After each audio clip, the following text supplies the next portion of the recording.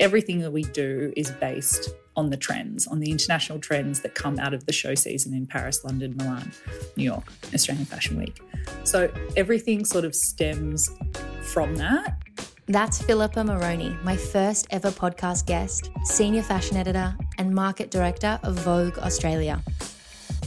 Welcome to Process the Podcast. I'm Ariel Thomas, motion director and founder of production company Cinematom. In this podcast, I welcome guests of all creative disciplines and bridge the gap between art and commerce as leaders in their lane. We dive into their unique process to actualize their ideas and get our hands dirty with the work. I hope you love these creative conversations with some of the most celebrated names in the Australian fashion, media, and design landscape. I am so excited to welcome you to my very first episode, and I'll get this part out of the way first. If you love the chat that I'm about to have with Philippa Moroney and want to support this new podcast, please subscribe and share. Have you ever wondered how some of Vogue's most iconic covers come to be? Ask Philippa Moroney, Vogue Australia's senior fashion editor and market director.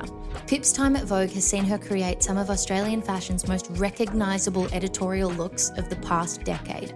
In this episode, I go deep with Philippa, a seasoned stylist who's worked with the likes of Christine Centenera and styled celebs like Aquafina, into the genesis of a cover shoot, her creative process, from how she conceptualises a shoot to what inspires her, and the vibe she creates on set, and how she's navigated the changing nature of the industry in the past 2 years. This episode is brought to you by the beautiful team at Australian Style Institute.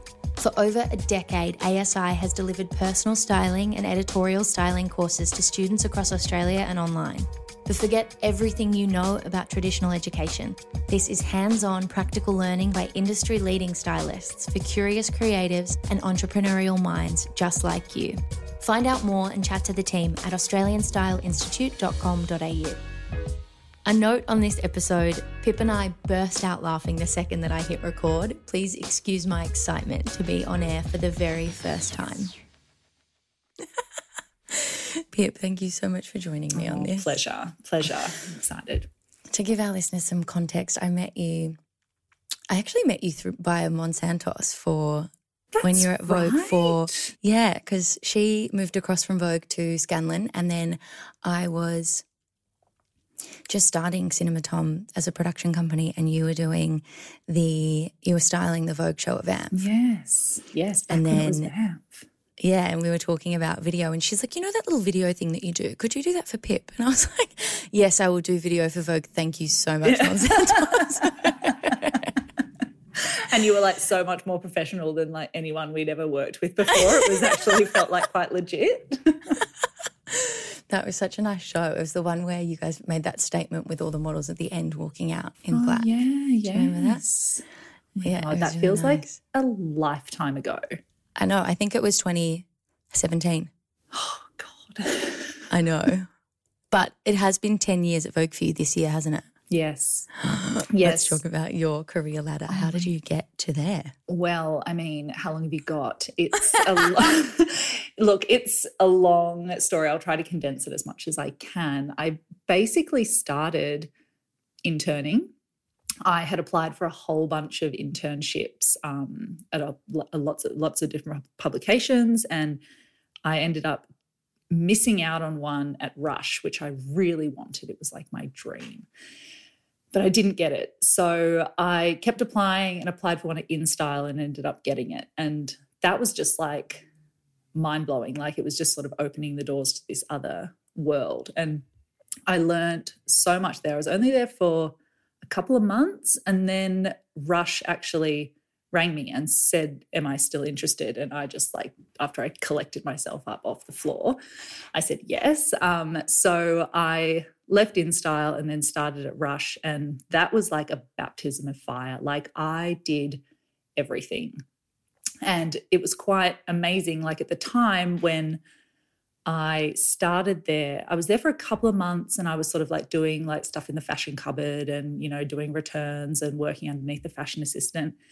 And then the fashion assistant and the assistant to the fashion director at the time, Stevie Dance, both those girls left and they went overseas. So it was like this amazing sort of like right place, right time moment. And they hired me So I was on staff as a fashion assistant, and I was assisting Stevie, like doing all the requests for her shoots and everything, and then assisting Emma Reed at the time, who was the market editor on all her pages.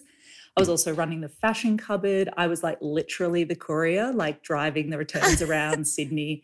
And this is really showing my age, but this is the time when we didn't have GPS. Like I had like the Melways. the Waze on my lap with like my to-do list. This is like so unsafe. I'm not recommending anyone like, 10 and 2 on the wheel at all times. But it was so crazy, and those days were so long, but I was so young and just like loved it.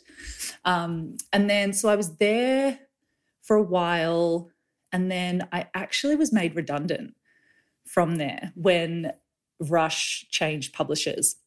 My role was made redundant, and I was devastated. It was my dream. Like I felt like I had just landed this dream job, and then all of a sudden the rug was pulled out from under me, and I was devastated. But, you pick yourself up, you dust yourself off, you've got rent to pay. So I applied for a few jobs. I heard that there was a retail job going at Land's End, which was this amazing store in Paddington. And, it stocked like everything from Richard Nicol to Balmain when, those big shoulder jackets were like all the rage. It was, it was amazing. And so while I was there, Stevie from Rush actually let me know that Christine Centenera was looking for an assistant at Harper's Bazaar. And I thought, oh, yeah, absolutely, I'd love to do that. So Christine actually came into the store while I was working to do a pull, and we got to chatting, and I don't know, I must have done something to impress her because I ended up having a meeting with her at Harper's Bazaar, and, we seemed to get along, and she sort of offered me the job. And then I went and met in with Gillian Davison, the fashion director at the time, who had just moved back from the US, and she hired me. So I sort of got this job as fashion assistant, or junior fashion assistant actually at the time, and worked there for 2 years. And then when Edwina McCann became the editor at Vogue, she took me over from Harper's to Vogue. And so I started at Vogue as a market editor, and sort of just been working my way up internally, and now I'm senior fashion editor and market director. Yeah, girl. So good. And I'm 104. So what do each of those roles actually entail? So it's sort of, it's a bit of a split role, but, that's the nature of the beast. Everyone does multiple things. So the fashion editor part is obviously, styling shoots, styling covers, styling celebrities, editing sort of the fashion for the readers and what we're putting on the pages. And then the market role is sort of twofold. Like in one ways, being a market director is you need to know exactly what is out in the market. If someone was to ask you where's the best, 5 pairs of jeans from, where's the best, 10 white T-shirts, you need to be able to list them off in your off the top of your head. So there's that, but then there's also the bigger role, which is really about servicing our clients and making sure that they're happy and that we're delivering on their messages for the reader. Right. So It's a big role, but we have an amazing team, and I've just come back from 2 bouts of maternity leave over the years, and we have an amazing team that sort of keeps it all running. Yeah, I've met your girls several times, and the Vogue girls are so divine.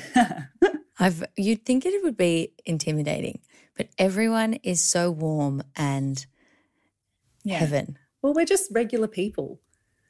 So many people get like intimidated, or you tell someone where you work, and the amount of times where someone says to you, "Oh, what do you do?" And I say, "Oh, I'm a stylist," or I sort of try to play it down. But, I'm very proud of where I work, so I don't sort of, scout the question, but I say, just a little publication. Well, no, because people get really self-conscious. And then the amount of times when you say to someone, "Oh, I work at Vogue," they look at their outfit. Thinking that you're Miranda Priestly. They're thinking that I'm going to judge them, and meanwhile I'm like in my activewear walking my 2 kids to school in a like pram, having an argument with a 4-year-old about putting her shoes on. Like we're very real. Yeah, I think from in the past maybe 4, I think it's been 3.5, 4 years now that I've had Cinematom as a business, and in all the instances where I would be a little bit nervous, I've just realised everyone that is absolutely at the top of their game is very hardworking, so much so that it's wild and just have the biggest hearts. And I think it probably has something to do with success. I think probably has something to do with that and the generosity that people have. But it's just been really remarkable to find that out, that the grass is always greener. Yeah, it's full of hugs. It's the best. But I think as well, like if you've clawed your way up to somewhere, literally, are you just getting the visual of me? You know, like, but when people show you kindness and people, you know, support you and mentor you, you want to pass that on.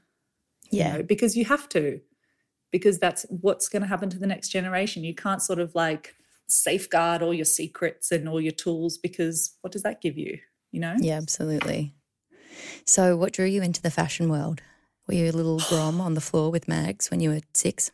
I don't remember being on the floor with magazines. Like I don't remember, like I remember always drawing. Like I was always drawing. Oh. I remember being on the school bus in primary school, drawing like fashion outfits, like thinking I was like Karl Lagerfeld, like drawing these fashion outfits and, you know, just loving sort of design and clothes. And I don't know, I was always sort of like, you know, being creative and putting on, you know, performances and putting together like these weird outfits. And it's not until later on in life when I was talking to a friend of mine who used to run this fashion market in Sydney, which I would always hang out at and, you know, buy vintage clothes and sort of put them together. And like, oh my God, some of the outfits are so whack when I look back at them. It's hilarious.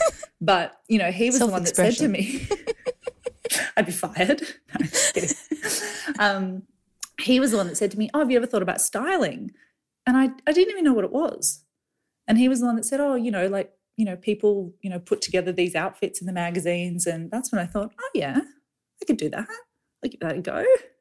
How does the final product of something that you styled in Vogue or maybe an article or something online actually come to be? Like, is there, let's work backwards from like, say, the most recent issue or something that you've styled recently that you adore. Is there like a boardroom meeting 3 months in advance and you guys have had like a stimulus thrown at you to agree on the theme? Like, remember how Rush always has their themes of issues? Yeah. That kind of thing. Yeah. Does Vogue like secretly have their theme of an issue? Yeah. So we obviously, with such a beast and so much content to create, you have to have a framework, you know, and in terms of, you know, the fashion team and this, you know, the styling and what sort of fashion stories we, you know, bring to the reader, you know, everything that we do is based on the trends, on the international show, on the international trends that come out of the show season in Paris, London, Milan, New York, you know, Sydney, Australian Fashion Week.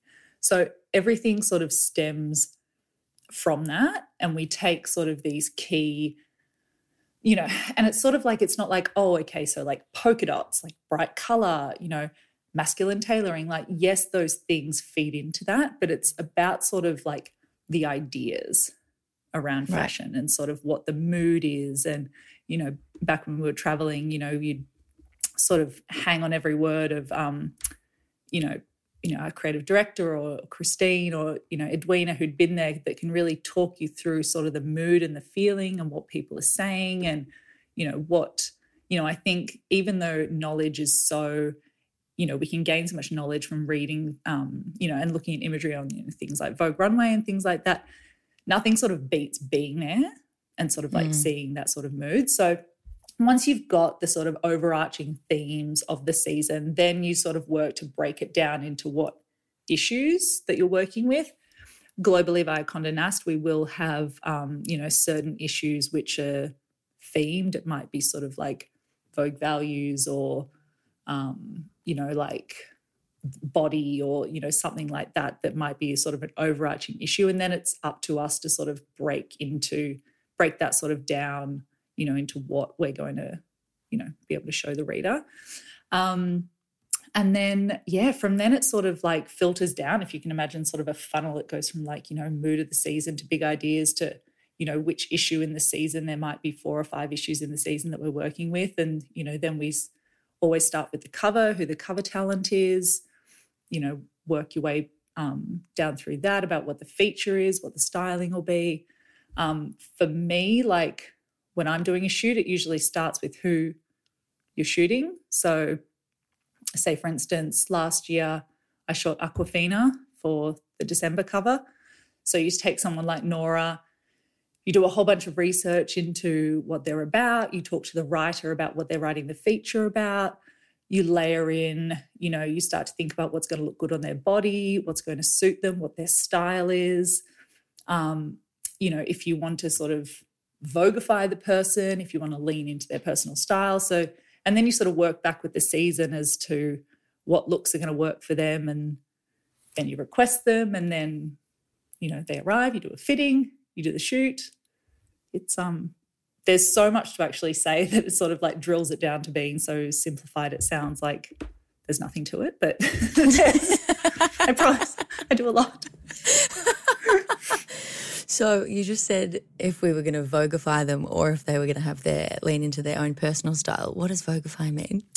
Well, I think like classic example, like the Billie Eilish Vogue, British Vogue cover, where, she worked hand in hand with the British Vogue team to sort of, bring about a new look, which ended up breaking the internet. So, there's some people that are really open to your suggestions about, what you want to do, and some people are more malleable and like to collaborate with you more in the process. And then some other people are guarded and, it is a bit more sort of formulaic.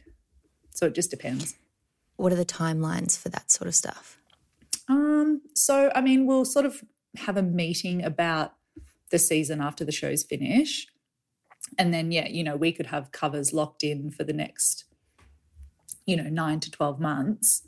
But, things change with, movie release dates and things like that. So it's still all a bit of a movable feast, but it's nice to have the framework in place.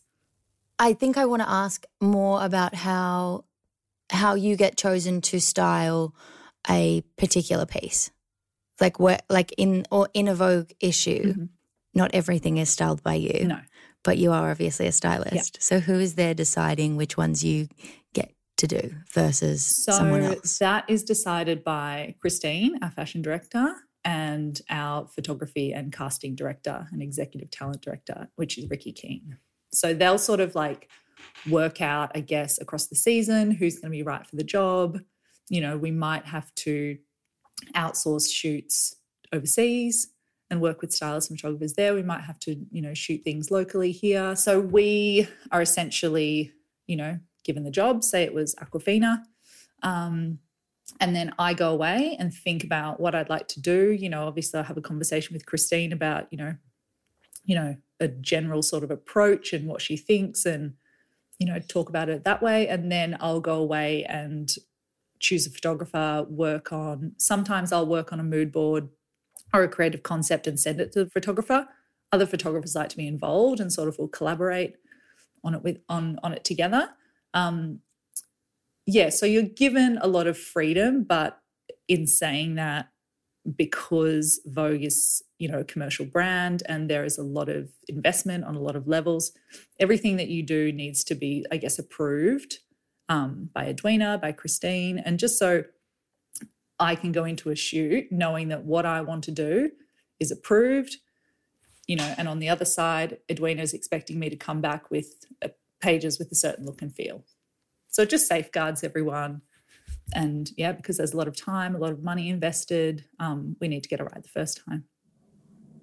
So when you're establishing the look and feel, what is the Pip Moroney process into deciding the look and feel? Oh, gosh, it varies, like you always start with who you're shooting or what you're shooting, a lot of research, a lot of time thinking. And that's what I feel like I struggle with the most, having that time to really think. As in there's not enough hours in the day to do that or no room to think? Yeah, like it's just the luxury of time as I get older and, now that I've got 2 kids is it's harder to come by, like that's what I struggle with the most. But I find talking it out, my colleague Kayla is, such a great sounding board and we'll often just hash things out. Christine is a great sounding board, so I find going away, thinking about things, pulling references from photographers' work that I like or, from different stylists' work that I like, and then sort of pulling it all together, hashing it out with someone, refining it, showing it to a photographer, getting their input. Maybe that might spark another, avenue of, inspiration. And then, we obviously have to send that to if we're shooting a celebrity, we'll send it to them for their feedback. They might have feedback, they might not. And then sort of when you get on set, it's that fine line of letting it, let the creativity flow, but also in the back of your mind, knowing what you need to deliver back to the magazine, because people can get carried away on set. And at the end of the day, I need to be proud of something that I take back to my editor and say, this is what I've done. A lot of people have a lot of different, what's the word? Objectives or, motives for wanting to shoot with Vogue. A lot of people kind of, like to, want to do their own thing. And, it's about sort of managing that. And, Christine taught me a really valuable piece of information. Actually styling is the easy part. It's actually the managing of people's egos and managing people on set, which is the trickiest to make sure that you get what you want out of that day. Yeah, absolutely. In terms of preparation, are you told how many images and looks you've got to produce ahead of time? Or you'll have like a page, count. It might be like 12 to 14 pages usually for a main fashion.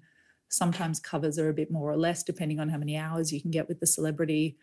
I'm prepping a story for shoot on Friday, and that's to go along. There's imagery to go along with a written feature. So the feature might be over 6 pages. And so I need to capture 4 images to go with that. Mm.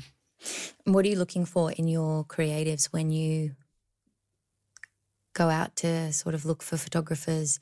And I guess in my case, motion or the hair and makeup, and if they're not celebrities, the models that you cast. When you're building a story, what's the process of then choosing and what sort of goes through your mind to allocate? And I think it's about finding the right person for the job. And that's what I've learned over the years, trying to get a photographer to shoot something that they're not into or it's not their style, it's going to be a disaster. Like I've had plenty of disasters where I've tried to like stick a square peg in a round hole and it just doesn't work. Whereas you need to sort of look at, a photographer's strengths and what you think you can bring out of them to get the best result. And the same with, hair and makeup as well. And it's amazing because now Instagram, is essentially people's books. Yeah. It's so easy to, quickly log on, find things you like. Oh, yeah, they can do that, and sort of go back that way. Is that how you'll quickly source talent? If someone says, oh, you have to check out this person that I've seen, do you go on Instagram to find them? I do, which is annoying because I try not to go on Instagram a lot. I've got that function where you can only spend an hour a day on it and then it like locks you out. So disciplined. It's like the snooze button though. I'm like, 15 more minutes. But yeah. Just let me. Yeah, exactly. It's my life. Yeah. If you've loved hearing Pip's story on styling so far, maybe it's a good time to hear from our sponsors, the Australian Style Institute. They deliver hands-on practical courses by industry-leading fashion stylists for curious creatives and entrepreneurial minds, just like you. Find out more and chat to the team at australianstyleinstitute.com.au. So how has your creativity evolved over the years? Like, as you mentioned, drawing on the bus, like you at Karl Lagerfeld. How has that sort of come about now, and your self-expression obviously through looks and whatnot? Is it creativity, I think, especially being a mother, I can imagine, as you mentioned, you don't have too many hours in the day to find moments to yourself. But how has that evolved since when you started and it was go, go, go? And you know how when you do heaps of shoots back to back, it almost like you're almost producing at a higher capacity, so the work is almost better. Yeah. But then when it's drawn out in time, you overthink things and it doesn't come as naturally. Yeah, yeah. How does your creativity work? It's a really good question. And the short answer is I don't know.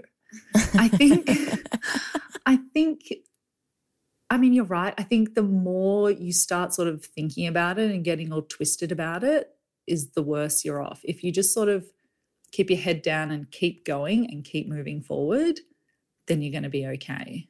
But I think like I always have to sort of think about, and yes, it might be so annoying what's going on at work, or, you know, maybe I've had a really hard time sort of like cracking what I'm going to do in this shoot, or, you know, maybe, you know, I go through like those times when you just have like this huge creative block and I'm just like, oh, I don't know what I'm doing, or like, is this crap? Oh, I'm crap. Like, oh God, you know, but classic, you know, you have that like internal creative, you know, process meltdown. But, you know, like if you just keep going, and then when I get on set and you know, I'm creating amazing imagery with my peers and friends, like that's what inspires me. And if you have a great shoot, you sort of leave at the end of the day and you're just like, oh, that's why I do this. You know, I think you can get so caught up in, you know, the nitty gritty, but, you know, if you have a great day on set, it sort of makes you just forget how hard it was to get here. Yeah, the clawing. Yeah. Your way up the ladder. So what stimulates you the most? Is it little moments in time on Instagram that to see what the world is up to, or is it losing yourself among photography books, or is it? I think it's a bit of everything. I think for me now, like, yes, when I was younger, I would, you know, I'd be able to watch so many more, you know, films, like spend hours like poring over books, finding references. Like now I find I don't have as much time to as I would like. So I sort of, for me, like when I've got a shoot schedule on, you know, I pour myself into the research about the person or, you know, the subject matter that I'm doing, and then sort of work my way back from that and spark creativity that way. But, you know, like it's that old saying, like creativity is everywhere, you know, and there's like a million sort of saved items on my Instagram of things when you're scrolling and you thought, oh, God, that person's cool, or oh, I love that, or I love the way that that's styled, and you sort of save things. So it sort of strikes everywhere, really. Even my daughter the other day, like I bought her this makeup for Christmas and she came out with this like really expressive avant-garde like eye makeup that she'd put on, and it was like hot pinky orange, but then she'd put this like maca balm over it, so it had this like sheen gloss. And I actually took a photo of it because I was like, that is a really great eye reference. How old is she? 4.5. Yes. Ahead of her time. So, yeah, I did laugh to myself because I was like, oh, my God, that's amazing. Coming to the pages of Vogue near you. Let me just get a pic quickly. I'm like, no, put your arm down. No, smile. No, not too much. No. Anyway. Put that in your mood board. Yeah. Where did you reference this from? Yeah, exactly. Oh, don't worry. All my makeup artist friends are like well across Luella and her escapades, so they'll probably love it.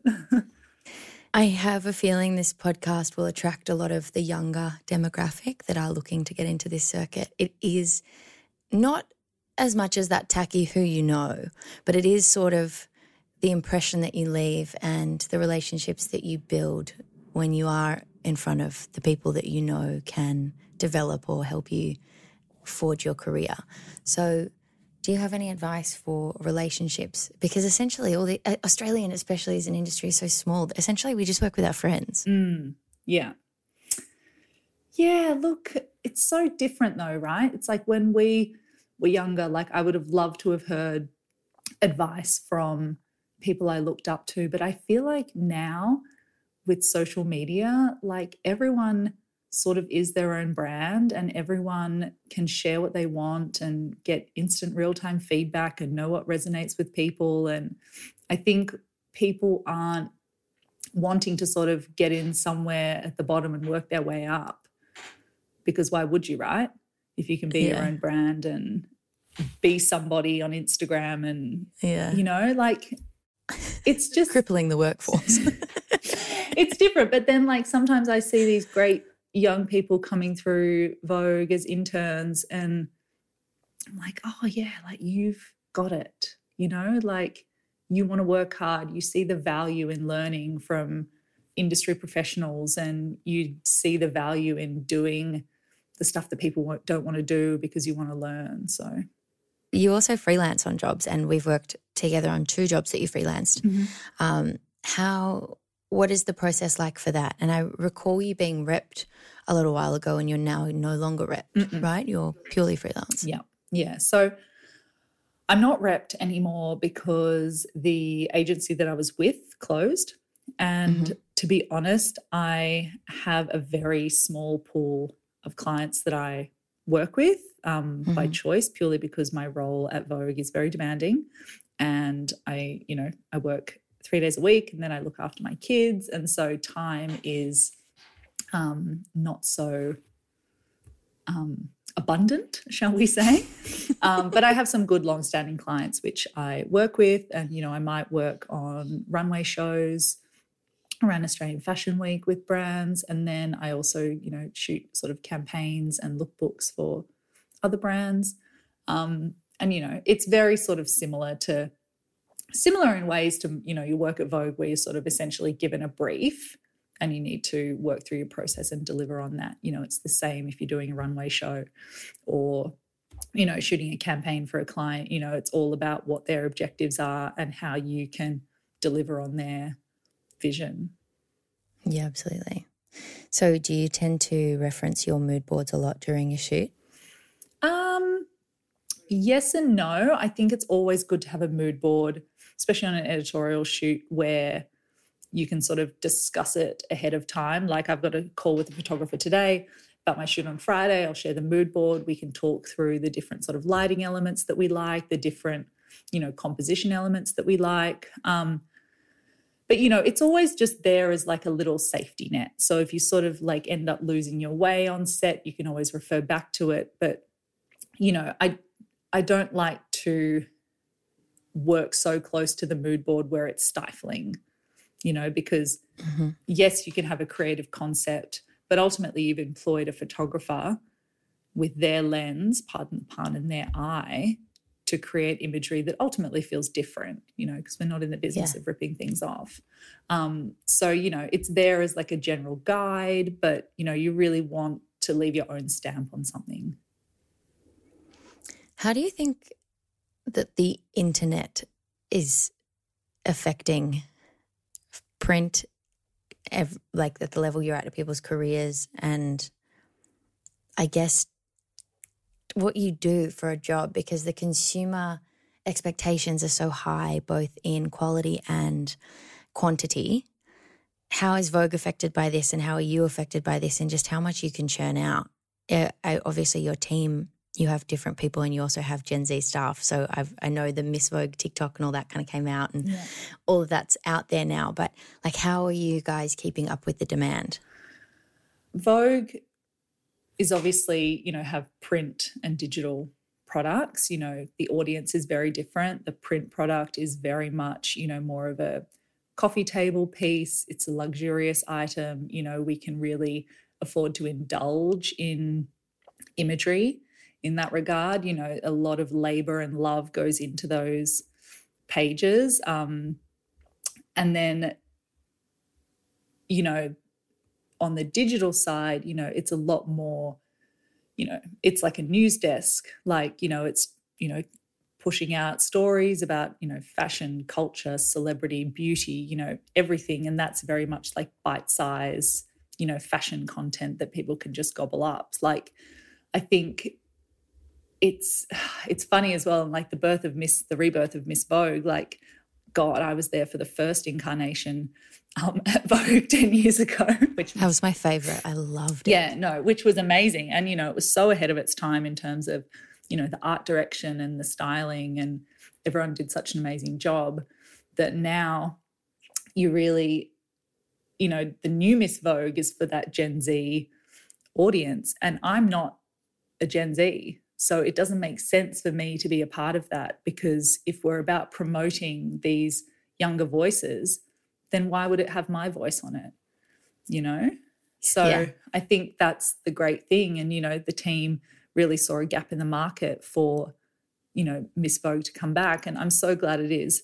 Do I know what's going on? Not necessarily, but a girl can learn. So Miss Vogue will never be print for Australia again? Or is that going to it's going to remain online? I don't think it'll be print. No, I think that audience is consuming digitally. Yeah. I think, yeah. Definitely.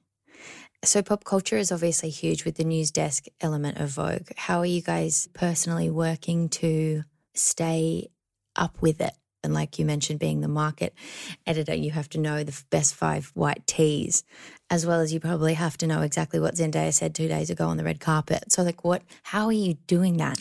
I mean, we have a huge team, by industry standards, our team is huge. And so, but I think that's the beauty of it, because no one person can do all of those things. And that's why we all worked so well together, because even though it's a cliche, everyone has a really different skill set, and that's what makes it brilliant, So you've obviously got great relationships with brands. Mm-hmm. How are you seeing brands keep up with the technology demands? It would be so tricky to launch a new brand, I would think, in this market. I look at some of the brands, that do things really well and really know their voice, know their brand, know their audience, and just stick to their guns. I think they're, the most successful ones. And I think that's what the pandemic it was such a big learning curve for so many brands, and those brands that really, owned a lot more of their sort of digital assets, and they're, we're a lot more, not so reliant on international supply chains, and really sort of, there was a lot of brands that, made in Australia and things that weren't so impacted by the closure of, factories in China and things like that. I think brands that really trusted their own gut intuition, rode the wave, they're the ones that really succeeded. And I'm really proud of so many Australian designers. When the pandemic hit, I spoke to a lot of them, and it was like the tap turned off overnight. And that is freaking scary. Like when and I know myself, like I'm a mum, if my whole livelihood was just turned off overnight, that is terrifying. And these people, run big businesses, and they've got staff, and, they're real people, and they understand that everyone's got families and mouths to feed. Like I can't even imagine what that would have been like. And, they were terrified. So we did that that big push, that Vogue Fashion Relief, which was that big sort of shopping event, which was amazing and sort of kickstarted, consumer interest in supporting Australian designers again. So, yeah, look, I think it'll be interesting the next sort of 12 months. I hope now that we're sort of over, this next wave and things, we can sort of move forward and people can just, onwards and upwards. Has it affected the way that the Vogue team operates? Like obviously you guys have been working from home and you've had to do a couple of shoots over Zoom. Mm-hmm. Do you think has it affected the international, like the way that you guys shoot internationally? Will you be boarding less flights now? Yeah, look, I think things won't be the same for quite a while, and I also think that's a good thing. It really reassessed the way that we were working, the way, the amount of stock that would come through the doors of the fashion cupboard. When you're sort of forced to work a little bit more leanly, I think great things come from that. It's really taught us to sort of look internally about what's sustainable in our processes, what's going to be the best outcome. Yes, we will always shoot internationally with, teams and stylists and photographers over there because that's just the way it is, and the talent is more often than not over there. Yes, we will continue to work flexibly. But, I've always had a great boss in Edwina, and, she's always been very trusting of her staff that, especially in the fashion team, we're always out on appointments. We're not necessarily in the office all the time, but as long as the work gets done, it's done to an excellent high standard, then you can work from anywhere. Yeah. Do you think you'll remain based in Sydney with you and your family? Yes. Yeah, we've laid roots. Yeah, no, the dream of living overseas was one I had years ago. And then I guess it was when I was made redundant at Rush, and I thought, okay, well, now is the chance to, go overseas and try to make a go of it. But then I met my now husband, and 7 years married and 2 kids later, we're here. This question wasn't noted, but I'm curious about it. When was the last time that you totally lost track of time? Oh, my God, never. Really? I'm a mum. Everything is so regimented, which is, maybe that's a good news resolution. Try and get lost in time a little bit. Indulge, yeah. Yeah. What do you do that's indulgent to make sure that you're looking after yourself? Oh, I go for walks. I'm a big walker. I find that if I've had just a really crap day or something, I just need to go for a walk. And by the time I walk out my back door and up the laneway, it's literally my problems melt away. Exercise for me is so key to a good mindset. It just has to be part of my life. And, that's not meaning I'm hitting the gym or killing myself to F45. No, thanks. It's just getting out, going for a walk, being in the fresh air. It's so important. Absolutely. So I am interested to hear, I sort of do what I do as a motion director to always attempt to make people feel less alone, when in the casting or in the darkness or in the moodiness or in the energy or whatever we're sort of presenting. I especially try and avoid, especially in swim, avoid sexualizing women and doing that sort of thing. And so I sort of maybe every year have some goals in what I'm trying to put out there as a message and a story. What are you trying to tell the world, I guess? Yeah, good question. I think ultimately when people are in my hands on a shoot, you want to make them feel so comfortable. And at the end of the day, you want them to feel beautiful and seen. I think that's as simple as I can put it. If someone is trusting me and my team and the writer in telling their story, then you need to honor that person and make sure that they are comfortable, happy, and feel beautiful, and ultimately feel happy that they have let us tell their story or been a small part in helping them tell their story. Well, that's divine. I meant it. No, but it's so special. And honestly, the amount of times that I have been on a shoot and we're shooting talent and the talent's been in tears because it's this crescendo moment in their lives being shot for Vogue. And yes, sometimes I worked there for 10 years and you still get these reminders of how much it means to people. And, I've had people, in tears saying, oh, God, that person who bullied me in high school is going to see this and I've made it. And, that's amazing. Yeah. Wow. Yeah.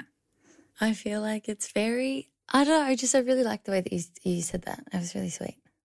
Yeah. Yeah. I think we can end it there. Amazing. Well, thanks for having me. Is there anything else you want to say? No. We're good. We're good. Just that I know what I'm doing. No. I've this has been really fun. Thank you. And I need to get on with my day, schlepping around, preparing for my shoot.